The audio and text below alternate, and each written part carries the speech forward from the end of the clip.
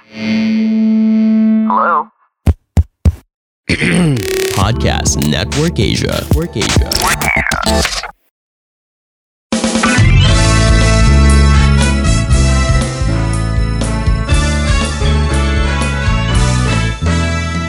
Mayroong umagang maaraw, maulan, mabagyo. Ngunit ano pa mang umaga, ito ay para sa iyo. Umagang kay Gogna!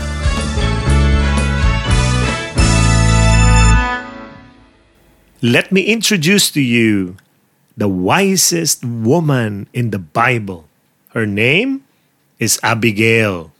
May kilala ba kayong Abigail ang pangalan? O Gail? Or Abby? Or basta, ganun ang pangalan nila. Wise daw yan. Totoo ba? Do you agree? So let me tell you about her story. This is found in 1 Samuel chapter 25. Diyan nyo lang makikita ang kwento ni Abigail. One chapter only in the Old Testament. Pero siya na ang tinawag the wisest woman in the Bible. Bakit kaya? Gayahin natin siya. Let us learn about her story. This was the time when David was anointed to become the next king. Pero meron pang king na existing, si King Saul. And David was the general of King Saul. But King Saul got jealous of David kasi nga palagi siyang nananalo sa battles, ganyan. So lahat ng tao gusto na halos kay David, and women are even singing in the streets. Ang kanta nila, King Saul killed thousands. David killed 10,000. So talagang mas sikat. Kaya selos na selos si King Saul kay David. Kaya ang ginawa ni Saul, hinant niya si David. And David with 600 men just run away. No? Talagang tumakas na lang sila. And then they found themselves in the desert Maon. Okay? Dito sa Maon, dito nakatira si Abigail. Abigail was married to Nabal. And ito ang description nilang dalawa, ha? Found in chapter 25 verse 3. Ito ang sabi. The woman, Abigail, was intelligent and attractive, but Nabal was harsh and ungenerous in his behavior. So opposite sila. Opposite na opposite. Yung babae mabait, pero yung mister, matigas ang puso. One day, itong Nabal had a party kasi this is the time for shearing. Ito na yung panahon na talagang kikita sila. Kaya, kasi nag-aalaga sila ng Si Nabal, meron siyang 3,000 lang naman, no? Na mga sheep, tsaka 1,000 goats. So, this time, they are feasting already the whole town. Kasi, meron silang, kikitain na sila, no? And then David asked his soldiers, mga 10 of them, to go to Nabal to ask for food. Tapos, tandaan nyo, ito, sila David nakatira dun sa lugar nila Nabal. Pero ang ginagawa nila, hindi lang sila nagtatago dun. They were protecting the flock of Nabal for free. Libre yan. Talaga naman. Tapos, nung humihingi lang sila ng konting makain, ito si Nabal. Alam niyo ibig sabihin ng Nabal? Fool. Ito si Nabal, alam mo ang sabi niya? In verse 10, Nabal answered the servants of David, Who is David? Who is the son of Jesse? Nowadays, there are many servants who run away from their masters. Must I take my bread, my wine, my meat that I have slaughtered for my own shearers and give them to men who come from I know not where? Yun, nang insulto pa.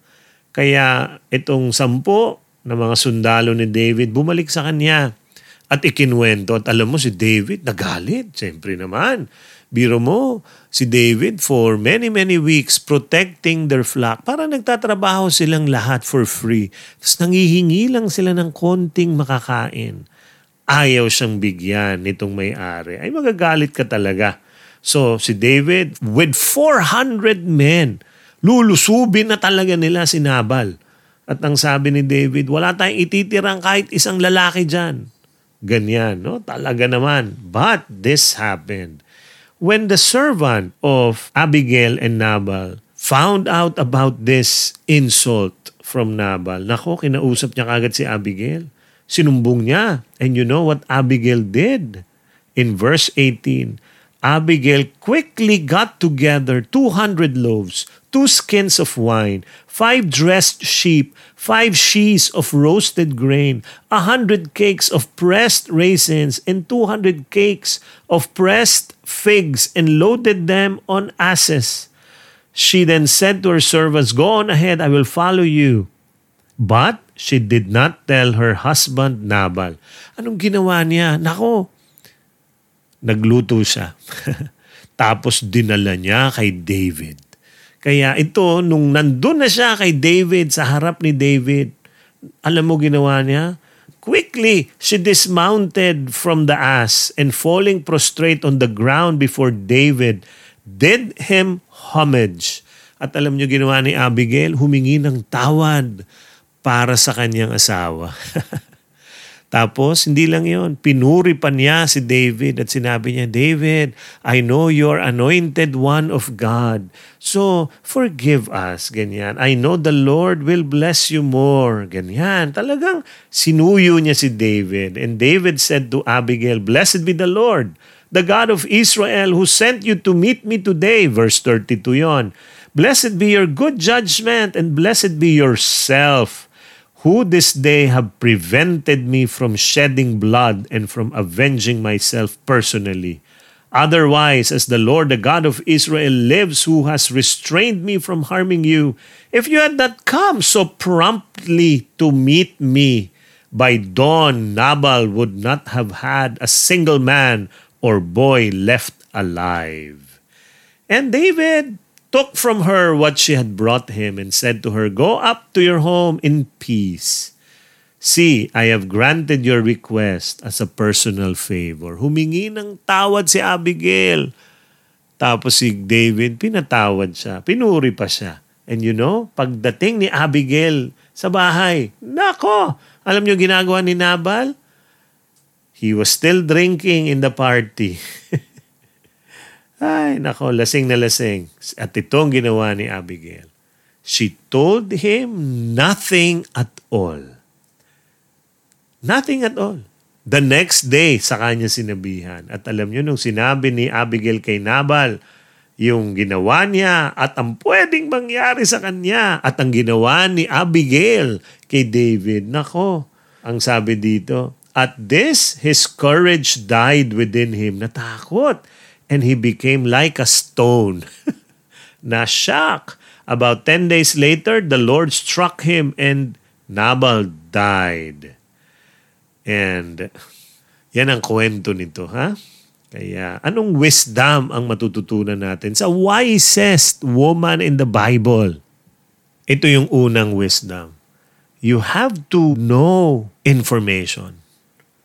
Alamin mo ang datas. Mahalaga sa wisdom yan eh. Knowledge is part of wisdom. Dapat alam mo ang nangyayari. Kinukuha mo yung information, tsaka make sure it's right. Why? Si Abigail, alam niya na kahit yung King Saul was pursuing and hunting David, she knew that David was the anointed king. Alam niya na si David ang susunod na maging hari. Kaya nung pinuntahan niya, sinabi niya, hindi yan sumisip-sip. Sinabi niya ang katotohanan na you are blessed. You are going to be anointed. You will be the next king. And information is very, very important para sa atin so that we will be wise in many, many things in life. Yan. Alamin niyo yung katotohanan. Lalo na ngayon, nako, dami natatakot, di ba? Dapat ba tayo natatakot? O alamin mo muna. Dapat bang katakutan? Papasok ka sa isang business. Alamin mo muna lahat dyan ng konti, di ba? But that is wisdom. And Abigail really did this. She kept herself informed about God and what is God doing in her nation, sa bayan niya. Yan ang ginawa ni Abigail. Kaya nung nasa harapan siya ni David, alam niya sasabihin. Ito yung second. Abigail acted swiftly. Kaagad. Alam niyo, nung nalaman niya yung balita, nako, dali-daling nagluto. Dali-daling pumunta kay David. Ganon. Talagang mabilis kumilos. Isa yan sa tunay na wisdom sa buhay. Hindi pwede tayong papetiks-petiks. Alam mo na kailangan mong gawin mo na. Gawin mo na kagad. So I want you to think of your answer to this question. What is something you intended to do today but did not? Pag-isipan mo yung sagot. Kasi ang tunay na wisdom, nako, mabilis. Nakikita mo pa lang yung problema, pumoporma ka na. Kaya ito si Abigail, alam niya, nako, magagalit si David. Di ba naisip ni Nabal niya? Kaya nga fool Hindi naisip ng lalaki na yung 600 men ang pwedeng, grabe, ang pwede talagang umatake sa kanya. Si Abigail was so wise. She went there, asked forgiveness, may dala pang mga gifts, more than what David was asking. Kaya 10 lang ang pinadala ni David kahit sa anything you can manage to give. Ganun lang, di naman hinihingi lahat. Konti lang, 10 men nga lang But Abigail really gave so much. And it was swift. It was really fast. Ang bilis. Kaya na-solve niya kagad yung problema. Baka meron ka mga problema na nakahang pa dyan. Ayaw pang solvein. Lumalaki yan. Tingnan mo mabuti. Gawan mo na ng paraan. Baka lumala. That is wisdom. The third is this. Abigail knew the commandment of the Lord. And what is that? That the wife submits to the husband. Ang galing nito ni Abigail. Imagine mo, baliktad na baliktad sila. Ang tawag sa kanya, endangered. She was endangered. Why? Kasi meron siyang asawa na, nako, mapapahamak siya. Dahil saan? Sa kung ano-anong ginagawa at sinasabi. But Abigail was just there, supporting. Diba? Alam niyo, nung pumunta siya kay David, sinabi niya, my husband is a fool. Pero hindi niya sinabing, David, spare me na lang. Ikaw nang bahala dun sa asawa ko. Ayoko na sa kanya. Destroy him. Diba? No, talagang patawarin mo kami. Patawarin mo ako. No? At alam ni Abigail the commandment of God. And that is really wisdom. And she submits. Talagang marunong mag-submit. No? Kaya ako, just learn about the words of the Lord, the commandment of God. Maraming sinasabi si Lord na minsan pag tinignan mo, parang foolish, di ba? Like what? Forgive your enemy. Pray for those who persecute you. What? Ang prayer natin sa nagpe-persecute sa atin, Lord, kunin mo na siya. Di ba? Yun ang prayer natin, di ba? But that is wisdom. The commandment of the Lord is very, very wise. The first commandment of God is what? Honor me. Di ba? Ako lang ang Diyos, wala nang iba. Bakit? That is very wise. Because if you put someone greater than God, that something will leave you. That someone can die. That someone can depart from your life. And it will fully destroy your life. But God said, let me be number one. Why? Because I will never leave you. Ako, di kita iiwan. Kaya kahit iwan ka na ng lahat, ako hindi. Ako ang number one mo. Buong-buo ka pa rin. Wisdom yun. Follow the commandments of the Lord. Follow them. And Abigail did that. And because she was wise. Ako, galing. She kept herself informed. She acted swiftly. And she followed God's commandments. You know what happened? When Nabal died, David knew about it. Nagpadala si David ng kanyang mga servants at sabi, David would like you to become his wife. Naging asawa patuloy ni David si Abigail. And eventually, David became the king. And Abigail became a queen. That is wisdom. Kaya my dear friends, let Abigail's life encourage you to become wise. And if you're wise, believe me, naayos ang iyong buhay. Di lang naayos yan. Nakakatuwa pa rin yan sa mga tao sa paligid niyo. So let us be wise as we ask the Holy Spirit to guide us to live the life of the Lord. Let Lalaine lead us to prayer. Let us pray in the name of the Father, and of the Son, and of the Holy Spirit. Amen. Dear God of all wisdom, thank you for your word for me today. Your word always has a purpose, something that it needs to accomplish in my life. This message came to me now, and you, my God, know why. And so I ask that you reveal to me where you are leading me. What direction are you guiding me to go, Lord? Where are you calling me to be? What are you prompting me to do?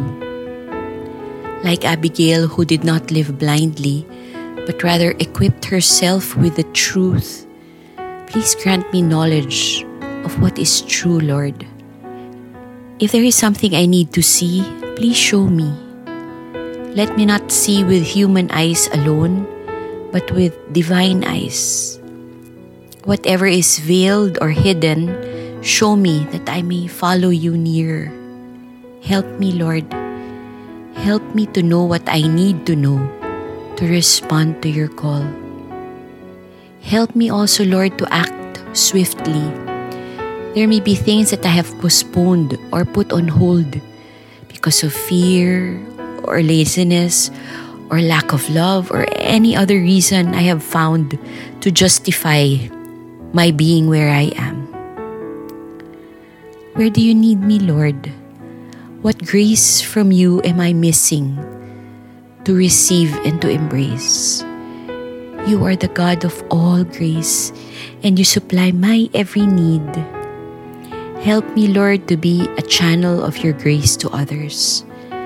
Allow me to act with compassion and care, just like Abigail, who responded with wisdom and then saved lives. Help me, Lord, to bless the lives of people around me today in whatever way. Just use me, Lord. You have promised that if anybody lacks wisdom, we should ask you, and you will give us that wisdom. Lord, I ask for wisdom now.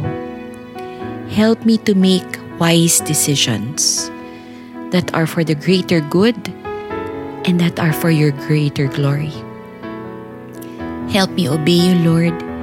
You will give me wisdom not because I have earned it, but because it is a free and gracious gift from you. Grant me wisdom to live a life that is pleasing to you, a life that will make you smile, a life that matters and is worthwhile, a life to speak of your glory and your love. And all this I ask through the powerful name of your Son and through the prayers of our dear Blessed Mother, seat of all wisdom. In Jesus' name, amen. In the name of the Father, and of the Son, and of the Holy Spirit. Amen. Thank you for listening to Umagang kay Gogna. God bless you.